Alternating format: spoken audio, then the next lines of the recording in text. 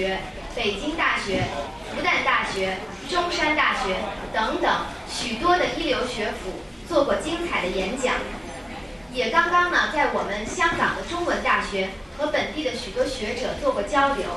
因此今天如果有可能的话，希望我们理工大学的朋友尽可能的提出一些尖锐的有挑战性的问题，看看我们能不能给堪布留下一个更深刻的印象。下面我简单给大家介绍一下我们今天的演讲嘉宾索达基堪布。索达基堪布依止根本上师法王如意宝修学多年，不但承担着佛学院汉僧的教学与管理工作，同时也努力将藏传佛教的智慧宝藏传播到汉地乃至全世界的华语地区。堪布已经出版的著作与翻译作品达到100多本，而且目前仍然笔耕不辍。近年来，堪布更通过网络、视频、微博等等现代化的科技手段，广泛地传播佛法，接引善信，并且身体力行地投入办学、助老、护生等等慈善活动。堪布经常说，我不知道自己能活多长时间，但是只要有一口气，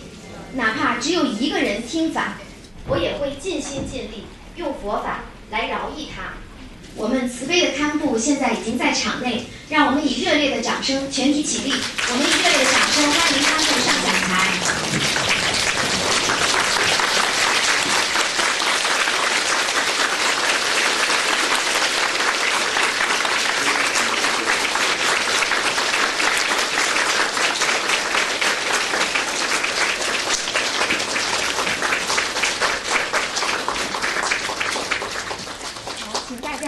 请大家就坐。首先，我们有请我们理工大学佛学会的会长甘耀全先生致欢迎词，大家鼓掌欢迎。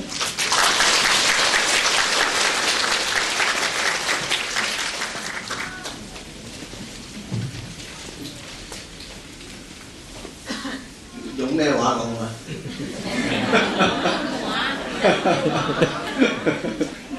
他們喜歡聽廣東話。首先好歡迎我哋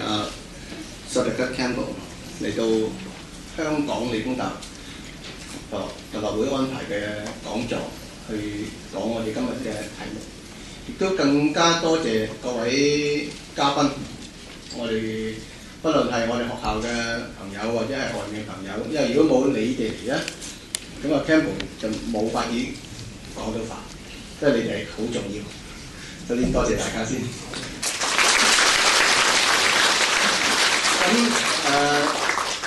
其實嚟講咧 ，Khenpo 嘅著作真係好多，同埋係好好。我好多年前其實喺國內已經係有機緣接觸過，亦都係請咗好多佢嘅書翻嚟讀。咁今日係好高興，因為終於我竟然係可以見到佢。大家都有呢個感覺係嘛？我們都很高興啊，因為你的著作啊，你的演講，我們都聽很多、看很多啊。今天能夠看到你，我們都很高興，是法喜充滿。兩人善語嘛，沒辦法，我們就是這樣子啊。不然的話，我們他們錄影了，我知道他們錄影，然後拿回去放給國內的朋友看的時候，都不曉得這個佛學會長在幹嘛，講話不行。可是長話要短說啊，就是說我不希望把時間耽誤在我這邊，我還是再一次的很高興，也謝謝各位來聽演講，也謝謝Khenpo來替我們演講，我就不講話了。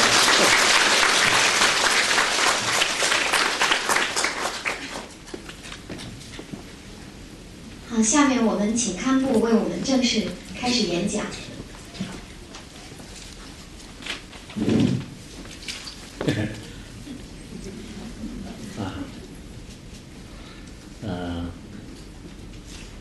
各位大家好，也很高興今天來香港理工大學啊，剛才進了大學以後，我跟甘会长和还有我们几位一起参观了一下理工大学的一些建筑，好像我感觉上呢，这是也是跟这个我们寺院的建筑的有些风格和一些颜色都比较相同，给我带来一种很温馨的这种这个感受。也听说这个建筑呢，是英国剑桥纽兰就是牛津大学的这个有些建筑模式啊，就是 copy 过来的，所以也有带有一些好像这个工业革命这个时代的一种这个建筑的体系，对人带来一种就比较非常这个开放包容的一种心态。那么今天我们这个护学会的会长为主的大家一起在这里集聚，也是一种因缘。我们佛教里面经常讲这个因缘而生，因缘而灭。实践人也是经常说有缘千里而来无缘隔离，不是就也有这种说法。所以我们今天这里聚会呢，应该说是有因有缘有生有因有缘的。那么这种缘分呢，是不管是学生、老师，还有其他的一些智者学者应该是对佛教的一种信心，对佛教的一种敬仰，这么一个因缘，就是让我们聚合在这样的这个理工大学的这讲堂当中。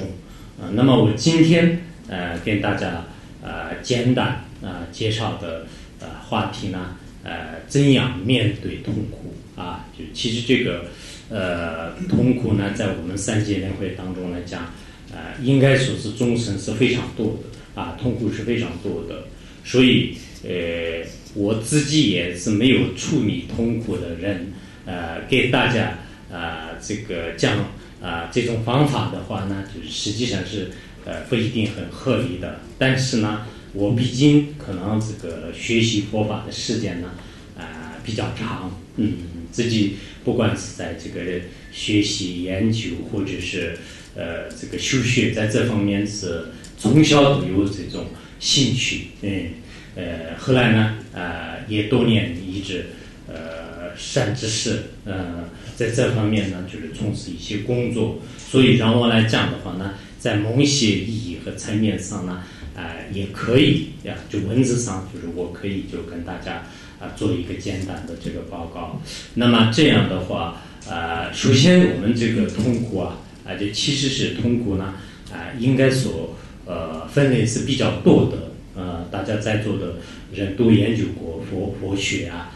痛苦呢，我们按照人类的痛苦来讲，有苦苦辛苦还有坏苦，就是这三个苦叫做是三个根本苦。还有呢生老死病的痛苦求不得苦怨憎会苦等等，就是有许许多多的这些分支的痛苦。还有我们这个印度最伟大的这个学者叫这个升天论师。升天论师呢，就是他说呢说这个生者呢就是为这个医苦孽者呢就是从生生就是孽者从生生既有次而苦，日日换世间意思就是说我们世间的苦呢就是有两种类别。一种呢是上等人物的痛苦。上等人物的痛苦呢，他不会这个就计较就是对身体上这个没有吃的没有穿的这方面的是没有的。但是呢从心理上的比如说对这个工作的压力地位的竞争或者是对这个自己的这个名声就是这方面的痛苦比较多。而一些小人物和我们实践所谓的小人的话呢，可能就是整天的是吃不饱穿不暖等等，有身体上的这个痛苦那么这两种痛苦呢，实际上摧毁着我们的这个人类实践的众生就是实践的众生的话呢，就是日日都是沉溺在这样的一种这个痛苦当中。所以这种痛苦呢应该说我们现在在座的大多数的这个城市里面的人呢，就是可能感触蛮深的啊，就是大家都觉得在实践当中呢，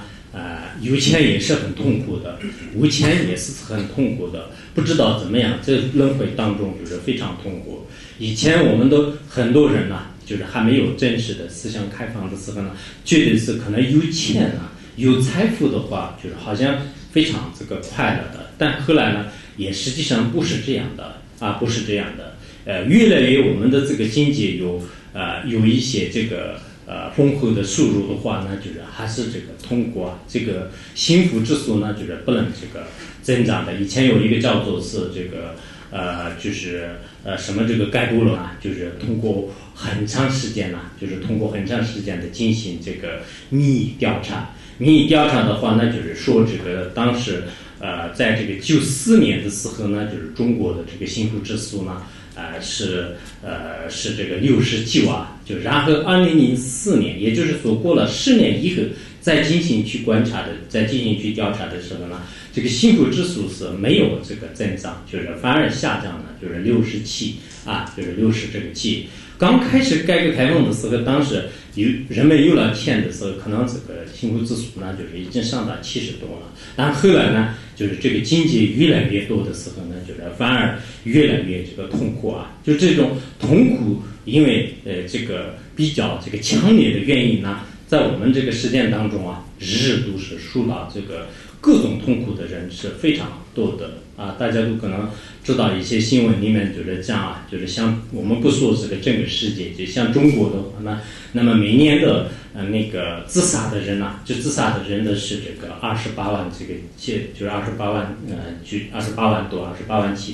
就每年自杀的，每2分钟呢就是有一个人在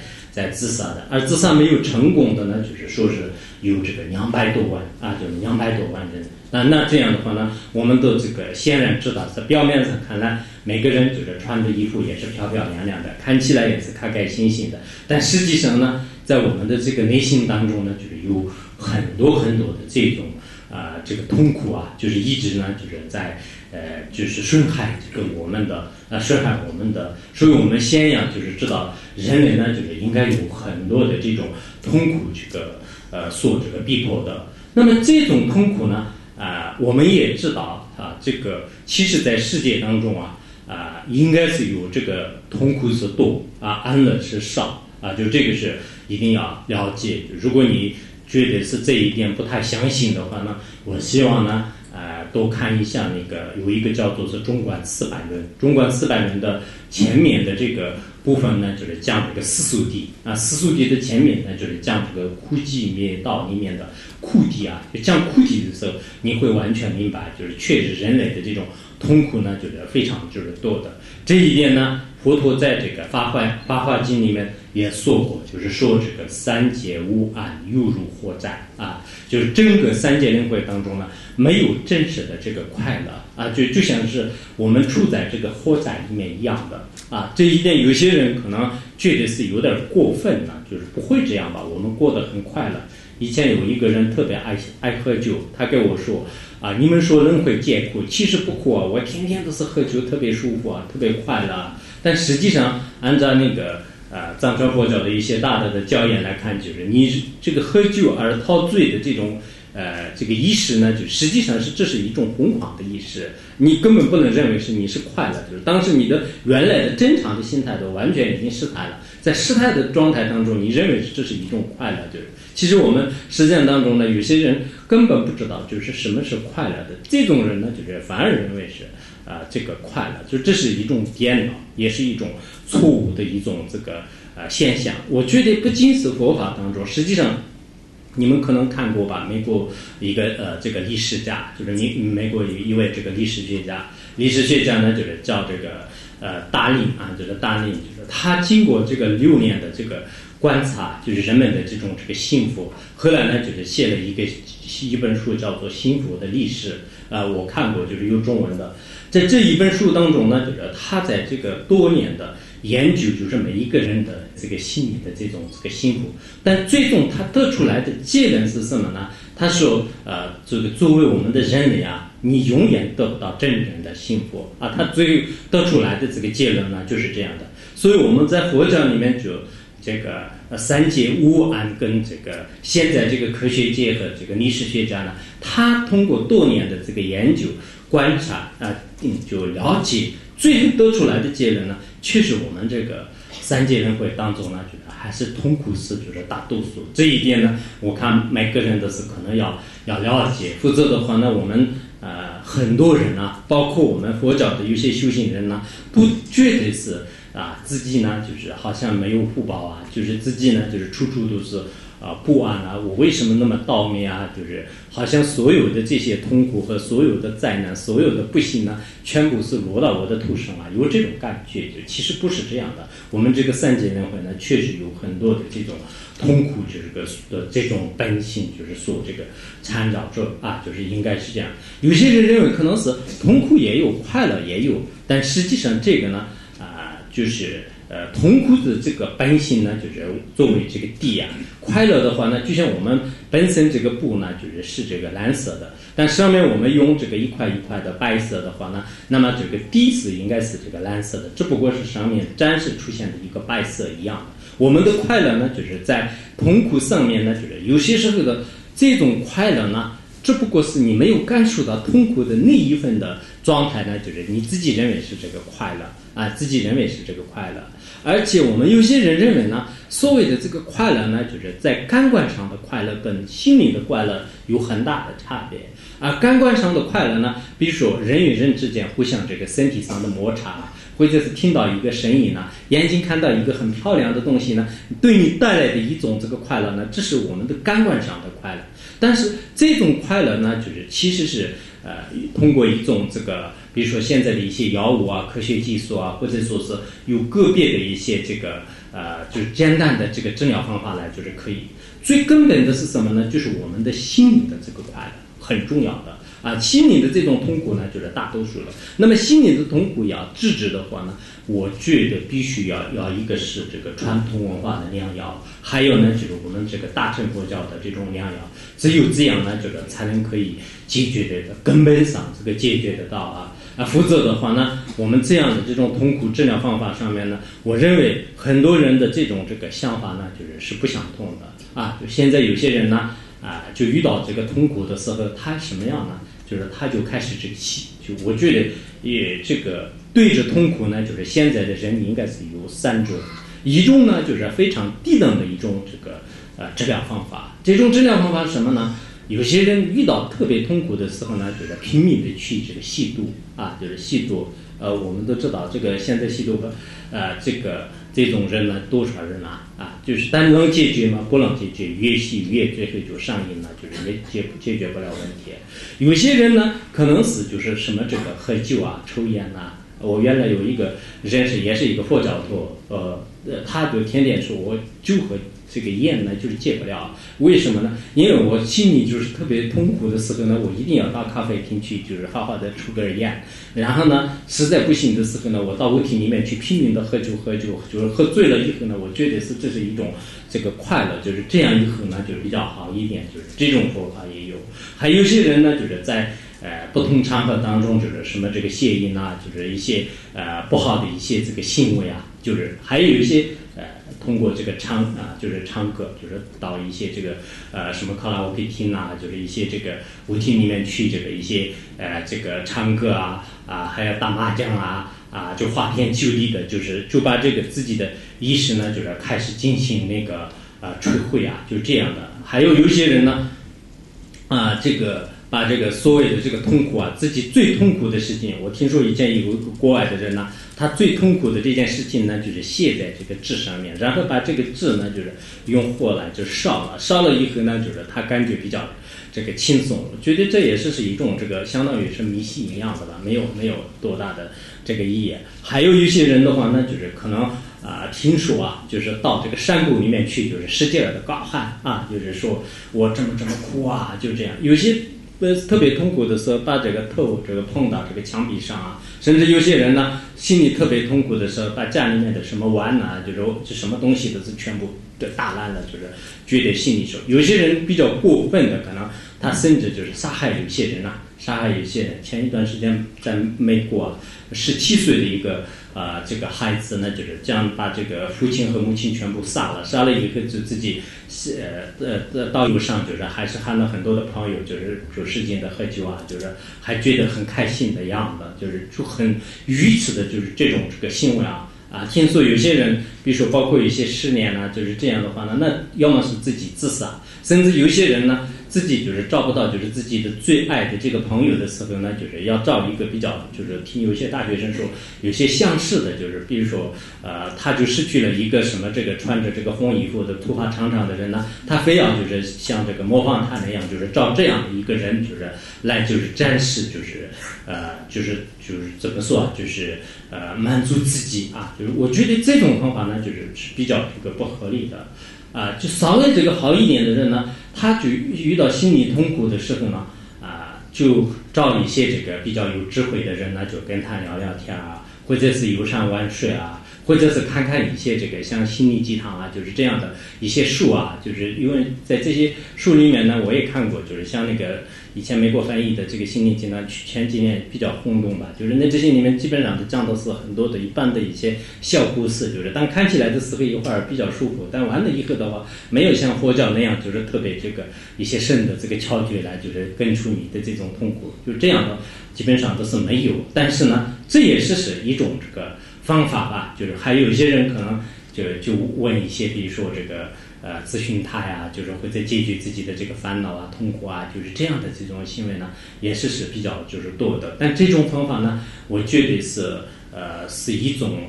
也是暂时性的就是暂时性的，可能就是痛苦呢，就是只是这个压制而已，只是把这个痛苦呢，就是不增长。暂时呢，就像我们这个吃西药一样的，就是一个止痛片就是只吃个一个止痛片，或者是这个头痛止痛止吐，就是这样的一种这个方案而已，就不是从这个真正的根本上呢，就是解决问题的。但真正是要解决根本上的问题的话呢，我刚才讲了，就是我们这个佛教或者是这个传统文化。传统文化的话呢，我也看过一些儒教和道教，就是包括就其他宗教的，但这些宗教里面呢，就是确实是没有完全能根除你的那种这个痛苦的这个根源的，就是只不过是有些行为呢，就是对我们现在的这个世间人来讲，或者是对有些道德观念、孝顺等这方面呢，就非常这个殊胜的这个教育而已的。那么真正的我们去这个面对痛苦就今天我们要讲这个一种佛教的这个思想来，我想跟大家还是这个有必要，就是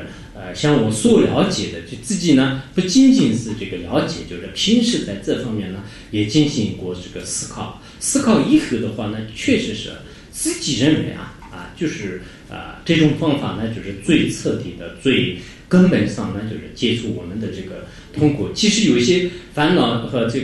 这种痛苦呢，就是它是一种这个根深蒂固的，就是非常严重的一种这个习气。那即使完全根本上不能断除的话呢，最好的良药就是它。所以我觉得在这个佛教里面呢，就是有几种就是就跟大家这个提供的。所以我们在这里呢，像那个讲一下，就是有几种这个方案，就是我觉得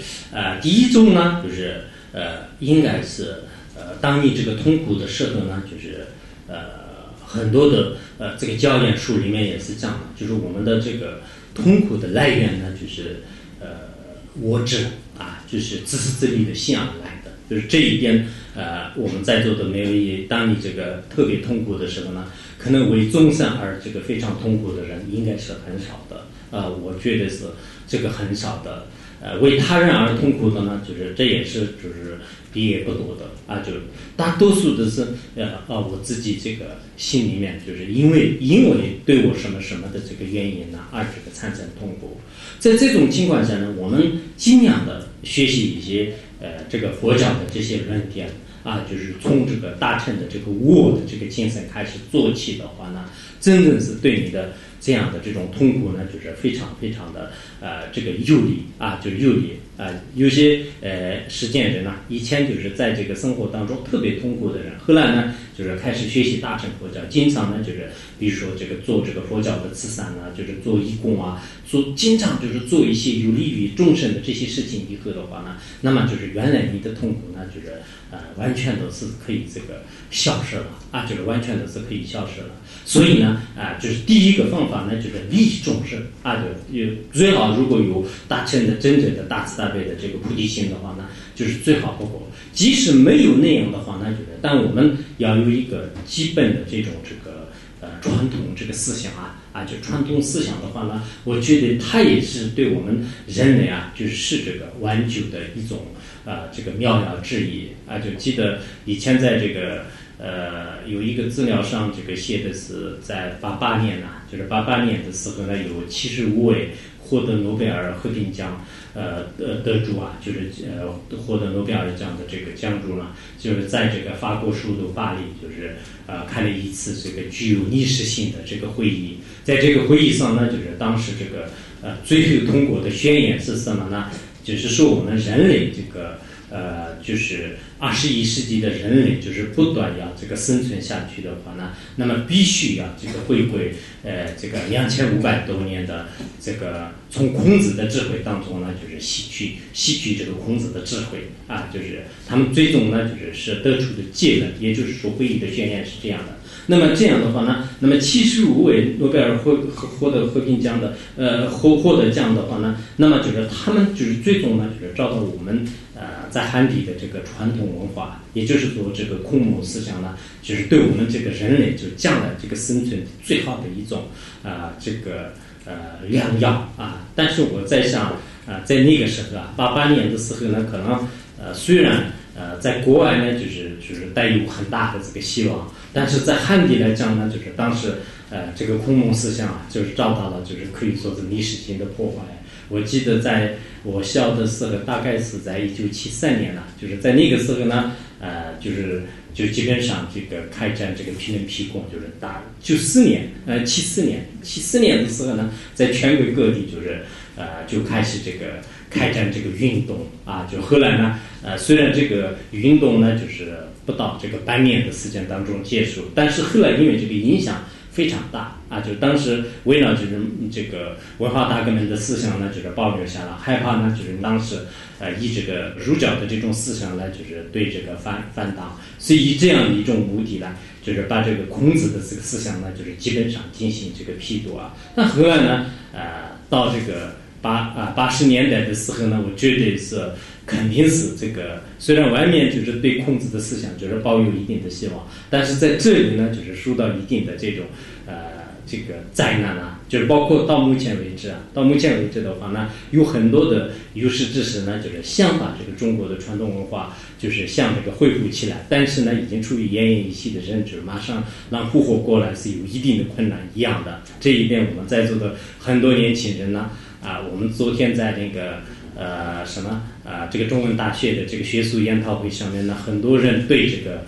一个是佛教的这个思想还有传统文化呢就是相当感兴趣的。我从他们的这个文章和表情上呢就是也可以看出来，就是他们是有一定的这种这个积极性就是弘扬自己的传统文化应该为什么呢？因为这种传统文化呢就是恰恰在这个别的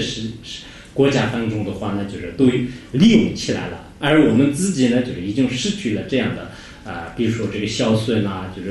就是尊敬这个师长还有我们的这个德行这方面的呢就是往往的现在就是没有了。好多这个大学生，好多一些这个老师的话呢，就是连自己的是在这方面就是没有受过任何的教育。如果老师自己的没有受过这方面的教育的话呢，那么就是带学生就是根本不可能的。那么这些学生呢就是在什么样的这个文化气氛当中成长的话呢，那么他们带的这个下一代的话呢就是也是这个如此。所以说呢，我们现在的这个教育呢就是其实在这个教育的意义上应该在教育的一些内容上的话呢，就需要就是再三的这个完善。完善怎么样呢？我们现在人类需求的并不是一个分数啊，并不是一个你今天就是考的多少分啊，就是考的分数其实是不是很重要的。各个大学所录取的这些学生呢，大多数都是这看这个比较聪明的，但是有些聪明不一定是对人类社会是有利的，有些聪明的话，那反而对自己对他人都是很这个有害的。从小的时候，从他的整个这个思想的这个状态当中呢，也可以看得出来。我遇到过一些大学生啊，就是他们的这种态度呢，就是对佛教的这个态度啊，就是非常的一种这个蔑视的态度。但是他自己呢，就是也没有什么真实的这个学问。如果有真实的学问的话呢，我们佛教也是不怕，就是被别人就是批斗啊，或者是辩论啊，就是会受到失败啊，就是不会怕。真正的佛教的真理的话呢，它可以这个完全能经得起任何的这个推敲和这个观察啊，就根本不怕。可是有些人呢，就是对这个佛教的道理呢，就是一窍不懂，反而自己呢，就是凭一些简单的这个理论呢，就生起傲慢心啊。现在的有些知识分子对佛教的教理啊，对儒教的教理啊，什么都是可以说是基本上就是不是很了解的。但是从表面上呢，就是生起的傲慢呢，就如同这个山王一样的。你们香港这里山很小，就是用山来比喻的话，那你的印象当中不一定是很高大的。但是我们藏地经常用傲慢心特别大的话，那如山王那样，就是如大山那样来比喻所以自己的知识呢就是很低，而这个傲慢心呢特别高啊，就是所以口口声声呢就是就批斗别人，就是说别人的过失。其实这个一方面可能在人生当中是没有经验，你再过了这个10几年、20几年以后，回顾自己的人生的时候呢，自己也可能会后悔的就原来我在当时说的时候，我的这个因为的年龄、因为的知识呢，就是没有成熟的原因呢，就是说过很多非常可笑的这个话。现在属于说回的话呢，就是那么这个君子一言，驷马难追，非常困难的。所以在自己的人生旅途当中呢，也留下了就是很多的就是不可悔改的一些这个遗憾所以我觉得现在的这个教育也好，现在的我们的这个大学的这个用做人的就是为人处事，尤其是德才兼备的这个人培养的话呢，应该是从小开始这个建立起来。这种观念呢，就是对一个人来讲非常这个重要的。在古代也好，就是在别的一些这个学校里面的话呢，我们看这个人的学问是怎么样，但是也同时要看这个人的德行是怎么样。如果是个好人的话呢，即使你的学问不是很高的话呢，那么对社会、对家庭、对个人来讲是应该是有利的。如果你的这个学问就是很不错的，但是呢没有人格、没有悲心、没有整个的这个善良的这种这个人性的话呢，那么即使说你这个精通就我们佛教的这个12藏这个什么3藏12部，或者说是我们实践当中的话呢，就是你所有的这个数理化，就是实践的学问全部都这个一览无余的话呢，不一定是对社会是有利的。所以在这方面呢，我们第一个如果要这个真正能培养出自己的这种爱心那这样的话呢，真的是很有这个必要的就是联合国的总部的这个大沙僧呢，就是写的是孔子的这个己所不欲，这个勿施于人的这个词。可是我们很多人呢，这个包括现在这个大学生就是他们的会不会这样呢？自己不愿意的这个事情呢，就是别人也不要去做我自己受到这个生命的威胁，就是杀害我的时候，我特别害怕。我们在座的人可能没有一个人不怕死的人，可是我们怕死，但是我们天天都是吃的海鲜，天天都是杀害其他众生的话呢，那么这是不是这个孔子的思想？这是不是我们真正这个能自他呢，就是从痛苦当中这个能解出来的妙诀，就是要自己这个他人都要去这个思维这样的道理。就是这是我讲的如果我们修利他的话呢，不管是实践还是佛教，从两方面来讲，这个减少痛苦呢，就是有很好的一个办法就这是我说的是第一个。第二个的话呢就是我们这个佛教里面就是讲这个转为道有就是佛教呢就是说原来这是一种就是非常就是大的这个痛苦，但是这种痛苦的话呢，就是你可以把它就是转为就是道有，也就是说原来本身是这个是一个痛苦的事情，但是你没有把它当做这个痛苦就是你把它呢就是当做利用起来。我们比如说你生病，无主菩萨有一个快乐之歌，那么这个里面说的呢，当你生病的话呢，你要高兴，就是为什么呢？有生了病以后呢，我今生当中消了很多的这个业，就是所以呢，我还是要好好忏悔，就是有一个机会。然后我没有生病，身体健康的话呢，也很好就是我没有生病呢，我很好，就是我现在身体健康，我做很多这个善事。我如果有多的钱的话呢，也可以就是我可以积累很多的财产就什么这个质量我做很多的这个善事不仅仅是我们这个世界人，包括佛陀在毗赖耶经当中也是这样的，就是如果自己没有特别清楚的情况下，自然而然以前世的福报形成的话呢，一个出家人他可以坐在这个500层高楼里面的话呢，也是允许的一个人有500层的大楼的话呢，出家人也是允许的。而且一个人呢，就是穿这个10万这个银币的这种衣服的话，也是可以的。印度当时的这个生活，佛陀在毗赖耶经当中是专门有的。所以，这个有些出家人就是如果真的他自己没有什么贪欲，也没有什么亲族，以福报而现前的话呢，那么你就是什么就这种都是可以的。所以有钱呢，就是你也不要去痛苦。有些人有钱呢，我怎么办呢？就是很痛苦的。有些人没有钱的话呢，也是很好的，就是对这些财产呢，就是没有什么这个去这个担着就是没有去担着，就是所以说，只是把这个痛苦呢，就是转为一种这个道用。以前爱因斯坦也说过，他说通向这个人类最伟大的这个境界呢，就是唯有一条路，这就是艰难的路。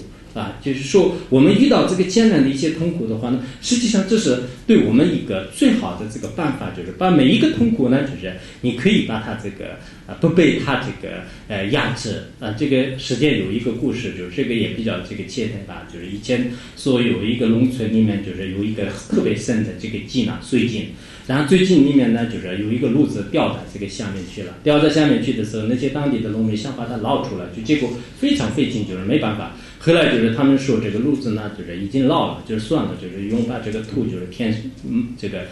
上就是把它埋了。然后呢，就是那些人就是用这个推锹，就是开始在上面就洞里面就是开始进行这个填土的时候呢，就是路子他自己刚开始的时候旱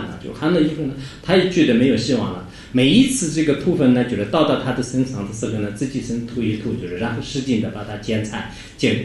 在这个下面，结果慢慢就是这个土就是填得越来越多，就是他把所有的这个土就是踩在这个下面，就是然后填满了以后的话，那就是那么这个路子呢，就直接跑了。那么这一点说明是什么呢？我们每一次遇到任何一个痛苦的时候呢，就是就相当于是把这个土就是建在这个脚下一样的，就是就不被这个痛苦呢束缚。到了最后的时候呢，就像路子离开了他的这个逃开了他的这种陷阱一样的，让我们呢就是完全彻底的是可以离开了这种痛苦。这是我们在藏传佛教的这个噶当派的修行法里面呢，就是特别多。比如说当我这个当官的话呢，就是也很好的。我的有个同学，就是他正在那个竞选，就是他是一个比较这个不错的一个领导，就是然后正在竞选的时候呢，就是他没有去就是奔战，然后旁边的人说你怎么不去做工作他说没事，那万一没有选上怎么样呢？他说万一没有选上很好，我可以好好修行那如果选上也很好，我可以利益众生他从两方面呢，就是可以抓住这个机遇。所以我们在座的很多人呢，都觉得我这个不行那个不行。其实有些时候呢，就是把这个随缘呢，就是变成违缘；有些时候呢，原来是你的这个违缘呢，就是变成这个顺缘的。所以我们这是一种这个叫做是这个这叫做是这个痛苦转为道用这种方法很好。然后第三种呢，我们要有一种这个自他交换的方式来就是制止痛苦。自他交换这个也很重要的就是也就是说我自己就是快乐的时候呢，就是把这个快乐呢就是给众生，就是心里面就是经常这样观想。当我这个生病当我的这个名声就是遭到这个破坏或者说是当我这个贫穷这个沦落这个无依无靠啊，在这个时候呢，我就心里面就是想到就是所有的这些众生的这种痛苦啊，就全部呢就是让我来这个承受，而我的这个快乐呢，就是通过我的这个呼吸呢，就全部都是给别人，就是让别人呢就是就像穿衣服一样，就是马上得到。我经常呢就是这样修持的话呢，那么我每时每刻就是感受的这些痛苦呢，全部都是有价值的。这是我们在这个大乘法当中呢，就是修行的很深的一种这个就是教研呐。其实实践当中也是有以前这个贝多芬呐，就是他也说过，他说是世界上是最杰出的人呢，就是把这个痛苦呢，就是换成这个欢乐的啊，就是实际上最伟大的、最杰出的这些人的话呢，实际上把这个真正的这个痛苦呢，就是换成这个快乐。这也是可以说现在人就是所谓的这个换位思考，就是完全是相同的，这也是很这个重要的。然后像第4个呢，就是跟大家说，就是最关键的是什么呢？就是要这个最好是有一些这个佛法的这个空性见解来这个设置，这个是完全可以根本上呢就是让这个解决因为我们的这个怎么说就是这些痛苦呢，就是全部都是分别念来的那么分别念来的话呢，我们先知道这个分别念呢，就是以空性见来断除就是像这个升天论师在400论当中也是说了，就是说是这个就是什么我们的怎么讲的，就是分别念呢，就是分别念的话呢，就是非常这个严重的就是分别，就是我们的所谓的这个世间的虚妄分别或这个什么这个真见就是证这个空间能处就是证这个证到这个空性的见解以后的话呢，完全能这个断除。就是如果我们有一些空性见的话，确实不说是像一地菩萨那样的就是最高的空性见解，但是对我们的心灵和对世间就是稍微有一些空性的这个认识我都建议我们希望呢，就是多学一下一些中观根本慧论中观400论就是这方面的，尤其是一些年轻人的话呢，现在很需要这个学习这个佛法很多人皈依佛门10几年了，但是呢，就是现在对佛教的道理一窍不懂，只是自己呢就看一看一些这个书就是认为自己是佛教徒，其实根本算不上什么佛教徒。现在我们佛教徒有2个盲点，就是第一个呢，知识分子呢，很多人就是什么这个写论文就是然后研究佛教我读什么这个佛教的这个博士生硕士生实际上根本没有花时间，没有像那个藏传佛教在这个寺院里面经常这个讲辩注文思修那样就是花功夫没有这个花功夫。在这样的话，这个人生面很肤浅的，很多博士论文，很多那个什么这个对佛教的一些评论的话呢，就根本就没有什么这个真正的这个实在的这种意义和价值的，就是特别简单，而且自己还傲慢如山王一样的，就是这是我们这个很多佛教尤其是知识分子的话呢，我觉得是一定要系统的这个去学习，就是这是一个必要的。还有一些我们的一些什么就是一些信众的话呢，就是有点迷信成天都是求观点加持就是那这样就是然后自己呢就是根本找不到什么，就是这也是一种这个迷茫的这个行为，就是一定要就系统的认真的要以次第的这个一步一步的这个学我们学一个中医的是要多少年？至少也是佛教徒要当的话呢，就是至少也6年。我们想一想，时间的这个6年的话呢，就是其实还没有这个小学，小学刚刚毕业，然后时间的9年的话呢，我们这个现在就是不知道你们香港这边，我们那边说的是这个9年义务教育，就是你们是不是这样提的？你们也有这个名字吗？资本主义也有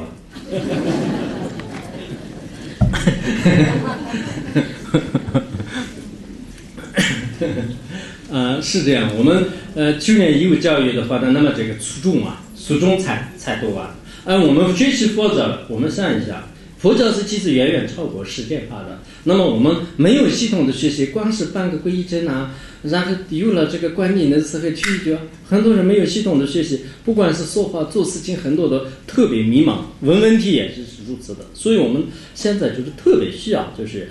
在这个各个地方呢，就是展开一个真正的去这个学习。其实佛教不是我们有些人所想象的那样的一个特别艰难的，它既要有一种实修，也要有一种文字的这个理论。其实理论跟那个实修呢，的确是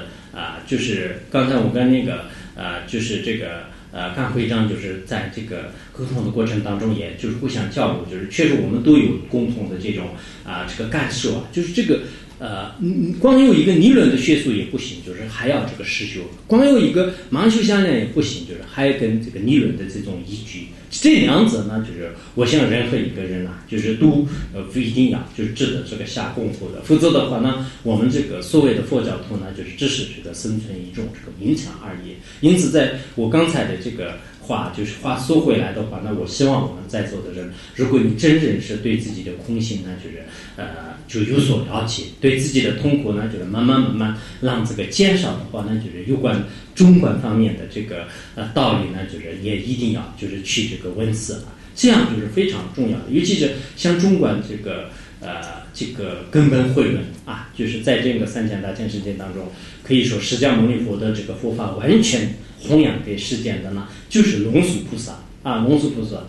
我看过，就是应该世间和出世间的许许多多的这种书但其中呢，就是我看到这个龙树菩萨的这个书以后的话呢，就是越来越升起无比不退转的这个信心就是在座的知识分子呢，我很希望呢，就是从那个中根本慧论开始去这个看的话呢，100%就是肯定是对你有这个帮助的。那么龙树菩萨的根本慧论的刚开始的时候呢就开始这个说到了不生不灭不常不断，还有呢就是不依不依不来不去就是什么这个能出是因缘三灭诸习论我系数逆佛诸所中第一，就是这一句话的话，那么真正的我们一切世界的这个真相呢，都已经这个说的这个淋漓尽致了就的确是，不管是我们心的本性也好，世界上的任何这个痛苦的本性也好，或者是万事万物的本性的话呢，其实是真正这个讲不生不灭的不长不断的不依不依的不来不去的这一点一品一品的，就是龙树菩萨的从这个第1品到27品之间，你们去好好的观察一下。是任何一个科学家，任何一个理论学家，他们来的话的是没办法就是破的昨天中文大学的有个别的教授就是说，这个现在有些大学生讲了一些这个故事以后呢，就是他们相信不相信就是怎么办？说的我说不用讲故事，就讲故事的话呢，他们因为听惯了就是这个神话故事，他们看惯了就是动画片，就是所以说就没必要给他们讲故事，一定要讲中观和英明下述，看看这些人的这个傲慢就是怎么让这个摧毁。你先把这个所有的这些人的傲慢摧毁完了以后的话呢，你再给他们讲一个故事，再知道是就是佛陀是在这个世界当中是那么伟大的一个人这个出现，他的这个真理的话，2500多年以来，世上涌现过这么多的智者和思想家都没有这个推翻，而还完好无损的这个存在。而且实际上现在你们都知道，原来在这里这个人间福报的一个报纸上也说了，09年的时候呢当时这个09年7月份的时候吧，就是当时在日内瓦开了一个五大宗教的这个世界性的这个会议就是所有的这个宗教呢通过选票的时候，最后佛教这个得了这个第一，得的原因是什么？一个是佛教的智慧，一个是佛教的慈悲包括当时参加的这个基督教、天主教以及这个犹太教当所有的这些宗教的这个200个人的话呢，他们都没有把这个票投到自己的这个宗教而投给这个佛教。为什么呢？因为佛教是自从这个就是释迦牟尼佛的这个以来，就是没有出现过就是以佛教名义来就是出现过任何这个战争同时呢，就是我们的所作所为都是利益就是无偏的，就是所有的这个众生。而佛教里面的这个智慧呢，就是完全是对这个人类这个所有的这些万事万物呢，就是都这个研究的非常透彻，不管是天文学医学包括我们现在的任何时间的就是最高科技，就是去这个研究的这些的话呢，其实佛教当中是早就已经做的是非常这个圆满的非常这个圆满的我在那个复旦大学的时候用了一个这个中国科技大学校长的一个话，就是就这个我确实这个对他的这一句话就是很赞叹的。这个他最后说的是什么呢？说这个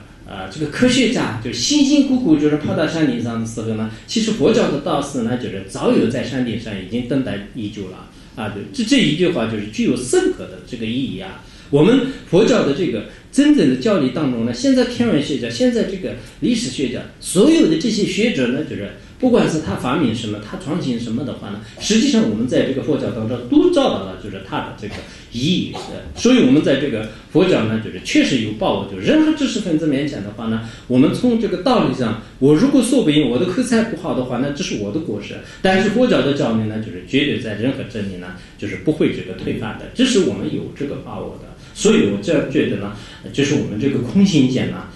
一方面是对你这个个人通过这个修行之后呢，的确也就是让就是断除就是很多的这个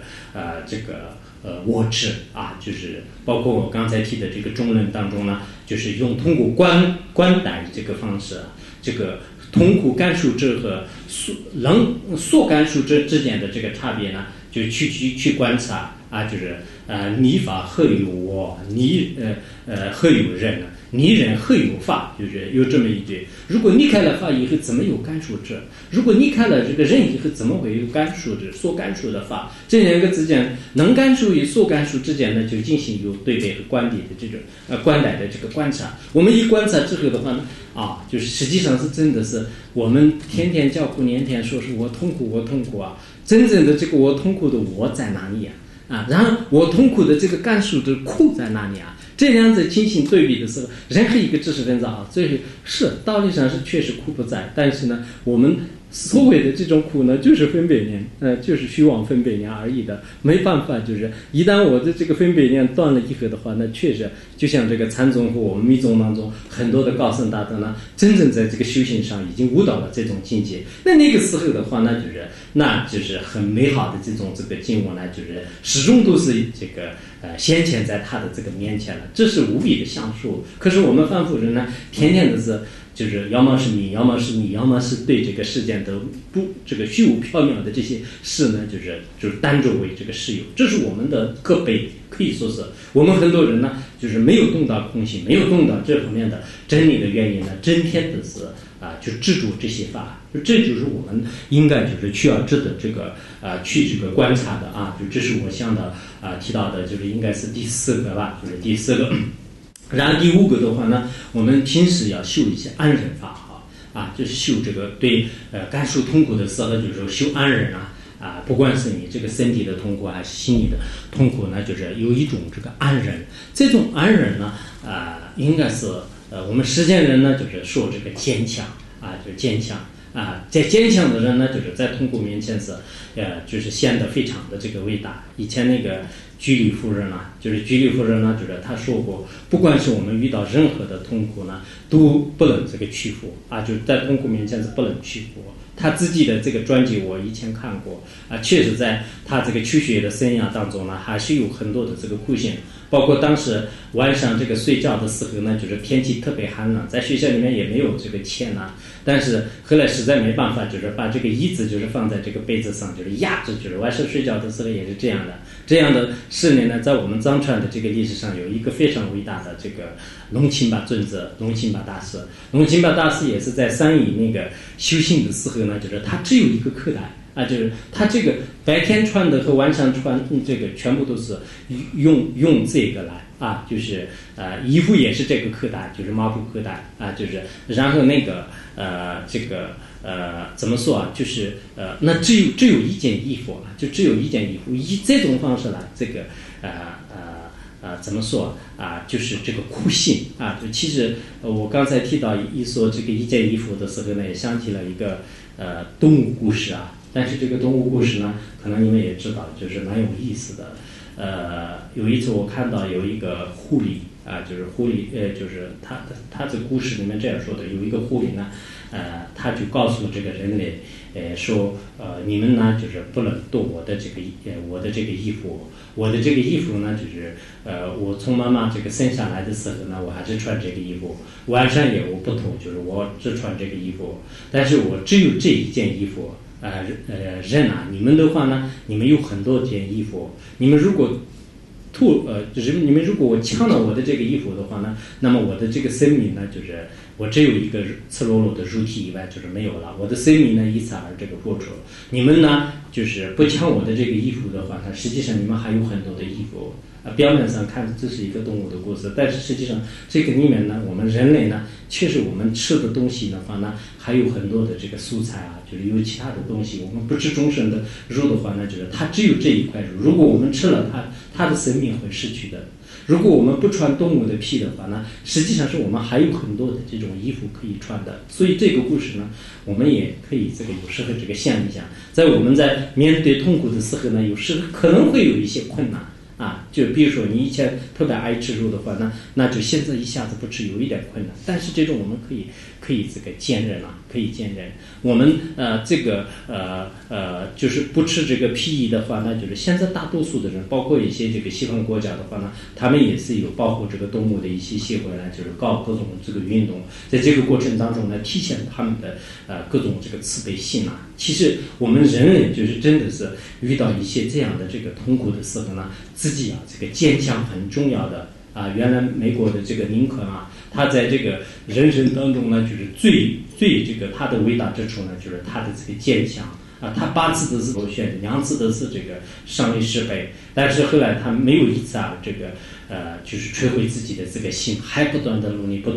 最后呢成为这个美国历史上最伟大的一位这个总统。包括这个海伦克的一些故事等等来这个说明我们修恩人呢，就是非常这个有必要的就是非常有必要的。这样呢也可以这个就解除你的这个痛苦当然我说的是方方面面的。为什么说方方面面？我们的这个比如说我生了病的话，那就是可能我吃中药就是还要按摩就是依靠一些种方法。而我们现在遇到痛苦的时候，每个人的根基都是不相同的，就是应该是依靠一些方方面面的一些这个药就是这样才是应该是这个合理的这是一个。然后第6个的话呢，我们这个藏字当然就在那个藏传佛教当中呢，就是有实修的一个法就是这种痛苦接触的时候呢，你要有一种这个实修就是这种这个实修法呢，就其实平时在日常生活当中去修呢，就是有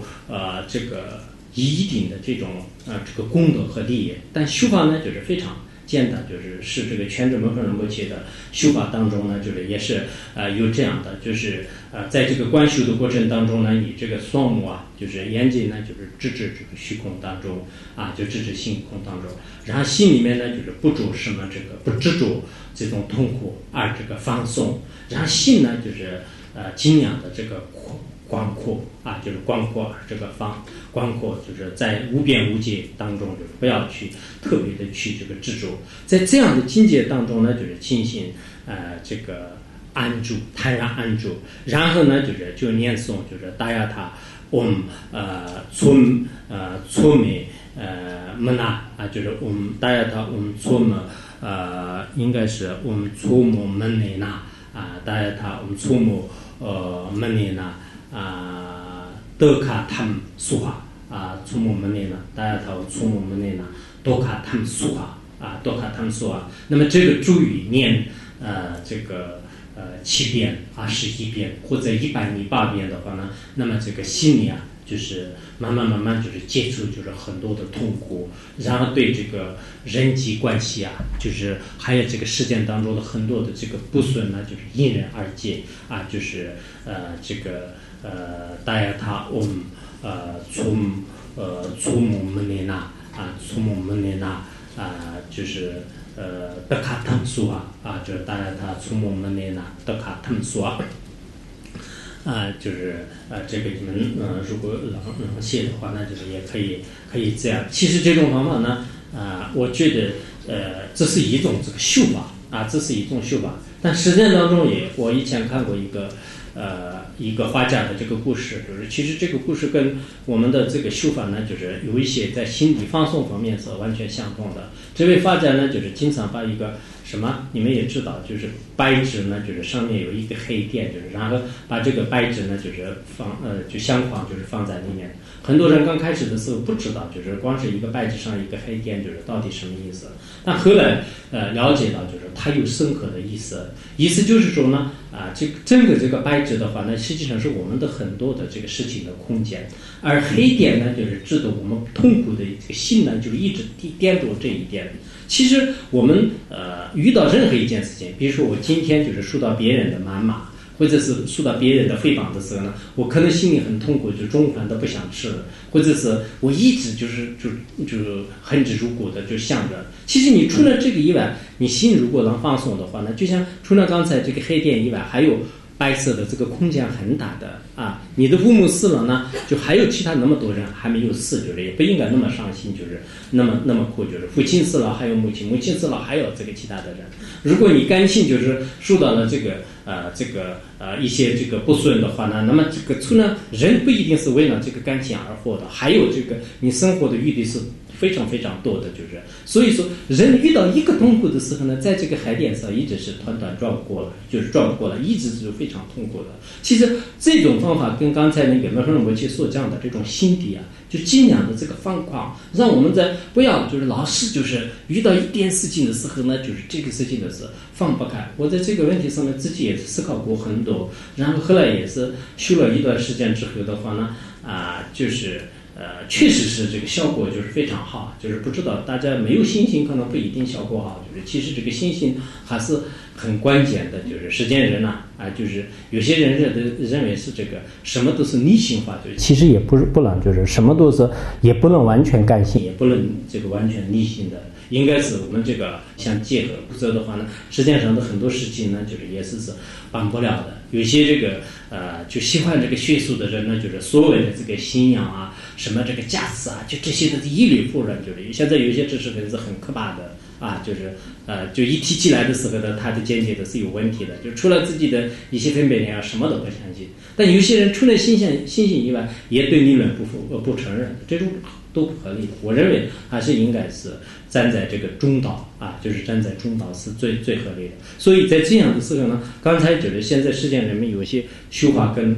我们这个密宗的这个修法呢，就是比较这个相同的就比较相同的。在这样修行的话呢，心就是越来越这个宽松，越来越宽松的话呢，我们人老是在一个小小的问题上面呢，就是始终都是把它就是放不了，就是一直惦记着，一直执着着。其实这个以外呢，还有很多这个生存的空间。原来我认识的一个人，他在那个自己的家庭出现了一些问题，就是然后呢非常痛苦，就是他就不想活了，就是他在这个成都就是他租了一个车，就是跑到那个让塘的那个大草原上，然后呢然后这个他就那个就是在这个大草原上，我原来也去过，就是好像10几公里的是这个无边无垠的，就是这个特别特别宽阔。然后在那里呢，就是他就下车，就是下车一个让车司机就走了，然后再住在那里，然后大声的呼唤就是痛苦的看。后来看到是这个天空也是无边无际的，这个草原呢就是也那么广阔，好像他一个人在那里喊呢，就是没有什么意义的。不如他的心呢，就是也跟虚空那样，就是广阔无义的话呢，可能会原来的痛苦会不会销声匿迹？后来他这种方式来呢，完全都是已经没有什么痛苦了，就觉得是我这样像蚂蚁一样在这里喊呢，也没有什么意义。其实我的心广阔的话呢，心确实是有一定的余地，只不过我们凡夫人呢，心就是一直是这个执着束缚住。这样的时候越来越痛苦。如果我们像以前的大成就者一样的，就是任何一个痛苦呢，没有把它当做有一件事情，就是让它已经消失了的话呢，有救的。我们在入心论里面有一件事情就是失败的时候呢，你有救的话，那就是你就可以救它，就是也不需要痛苦的。如果你这个事情已经完了，就没有救了。没有救的话呢，你困了也没有用的。就所以这个理论是非常这个好的，就这是理论上破的。你想一想，就是比如说你的父母死了呢，那你不要痛苦，就是他就有没有复活的办法？又没有的话，那你再哭了怎么样也是有不了什么。你该解决的该解决。如果你觉得你这个有办法的话呢，你不用哭了，就马上把它弄好了就可以。可是真正能想得开的人也多少人就是应该可以。只不过我们呢，确实在长期的对大乘佛教的这种理论当中呢，就是去这个进行这个就是去学习啊。我本人的话呢，不能就是完全的说是我什么的这个在生活当中遇到什么样的事，我完全就是可以这个面对，就是不敢这么说。但是我至少也是我以前就是没有就是如此的这个彻底的学习以后，现在我这个学了这么多年以后，以前我的这个家人这个死了，我现在我家人死了呢，完全都是不同的。这一点是这么多人面前我也不会说不必要说妄语，你们也没有给我考试你到底怎么样。但是呢我希望我们在座的人呢，就是对这个学习佛法就是遇到痛苦的人呢，我们经常想遇到痛苦的人最好不要寻找就是其他，你也没有必要去自杀，就是生命是很可贵的，就是没有必要去自杀，也没有必要去什么其他的这个吸毒就是吃什么各种这个什么听说是我都没有看见过，但是听说是什么摇头丸什么有好多就是乱七八糟的东西，就吃了以后也对你身体也不好，就是不要用这种方式来就是解决这痛苦。应该是看一些那个佛书就是有一些真正的高僧大德的一些开示或者是一些这个佛的这些书呢，好好的就可能还是要深入的去这个瓦解里面的意义。在这样的时候呢，你从根本上就是现在有些中医说是治根，就是应该是从根本上呢，原来是我们在很多这个学习佛法的人都是精神在这个体会当中原来没有学佛法的时候呢，好像人生都是非常盲目的，但后来学习佛法之后的话呢，真的是就是非常有意义的。就是他们觉得是如果是金钱的话呢，就是不一定解决就是这么多的这种问题，就是不一定受到这么多的快乐。但是通过学习佛法之后的话呢，好像就确实很多事情都是已经想得开了，就人生呢到底获得是什么样的目标呢，都已经这个就非常清楚了。就这是有很多人的这样的感想就是所以呢，我也建议呢，我们在座的很多道友也好，这个学生这个老师，大家都是先上就也许是你们里面就是肯定有很多诸佛菩萨的画像，但是我看起来的话呢，就看不见就是这里这个哪个是佛哪个是菩萨，就是第几地菩萨就都看不见。但实际上如果是佛这个现的话呢，就是我就不领导别论，就是那如果我们一般的像我一样的这种话呢，我还是建议就是大家就是通过这个学习佛法和修行佛法来这个治这个痛苦的根本，就是这样的话呢，完全那么最后有一种方法呢，就是最好的是密宗的这个大圆满的一些这个修行的方法。那这个呢，就是修过这个观顶修过这个假心这样以后的话，那就是才能讲。但是这个我从个人的这个体会的角度来讲呢，就是这个是最简单最受益的，而且呢就是非常这个直接的，就完全都是通过你的这种关心呢，就是烦恼即菩提，认识你的这种痛苦的本性就不需要从中观一样就是长期的这种去观察，就是去这个分析就不需要的就去一个直接的这种认识，依靠上师的一个窍诀呢，六祖坛经里面烦恼即菩提的这种道理真正你升起这种非常痛苦的话呢，明明的当下的你的那种觉醒呢，就是这个觉悟的一颗心。那这是禅宗和密宗当中呢有一些特别的窍诀，就是这个是可能就是真的是有一些信心的人才可以的，一般的分别念特别重的这些人呢都不能就念这个法本的不能看。现在有些人偷偷的去看呢，分别念很重，邪见很重，他根本动不了，就是这是看一看法本而已。法本的内容是对他来讲是根本没办法的，就是这是这个外面的智和墨，就是这个墨迹看而已。实际上里面的内容呢，应该是我们不管是禅宗也好，大圆满的这种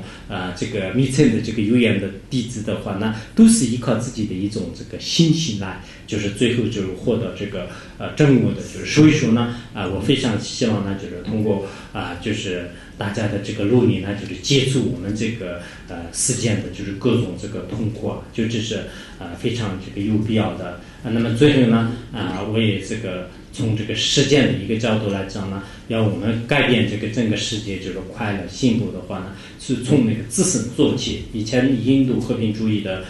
这个甘地先生呢，就是他说过，我们要改变世界的话，那就是从自己开始做起。从我们这个修行人的话呢，也是自净其意，就是要调伏自己的心意和呢，才能就是解决根本上的问题。所以呢，我们通过就是经常这个关心，经常呢就是了解这个佛教的这个真理之后呢，接触这个自他的这种通过就接触自他的通过。那么这一点呢，就是我的一份这种希望吧就是这种这个建议呢，就是希望对我们的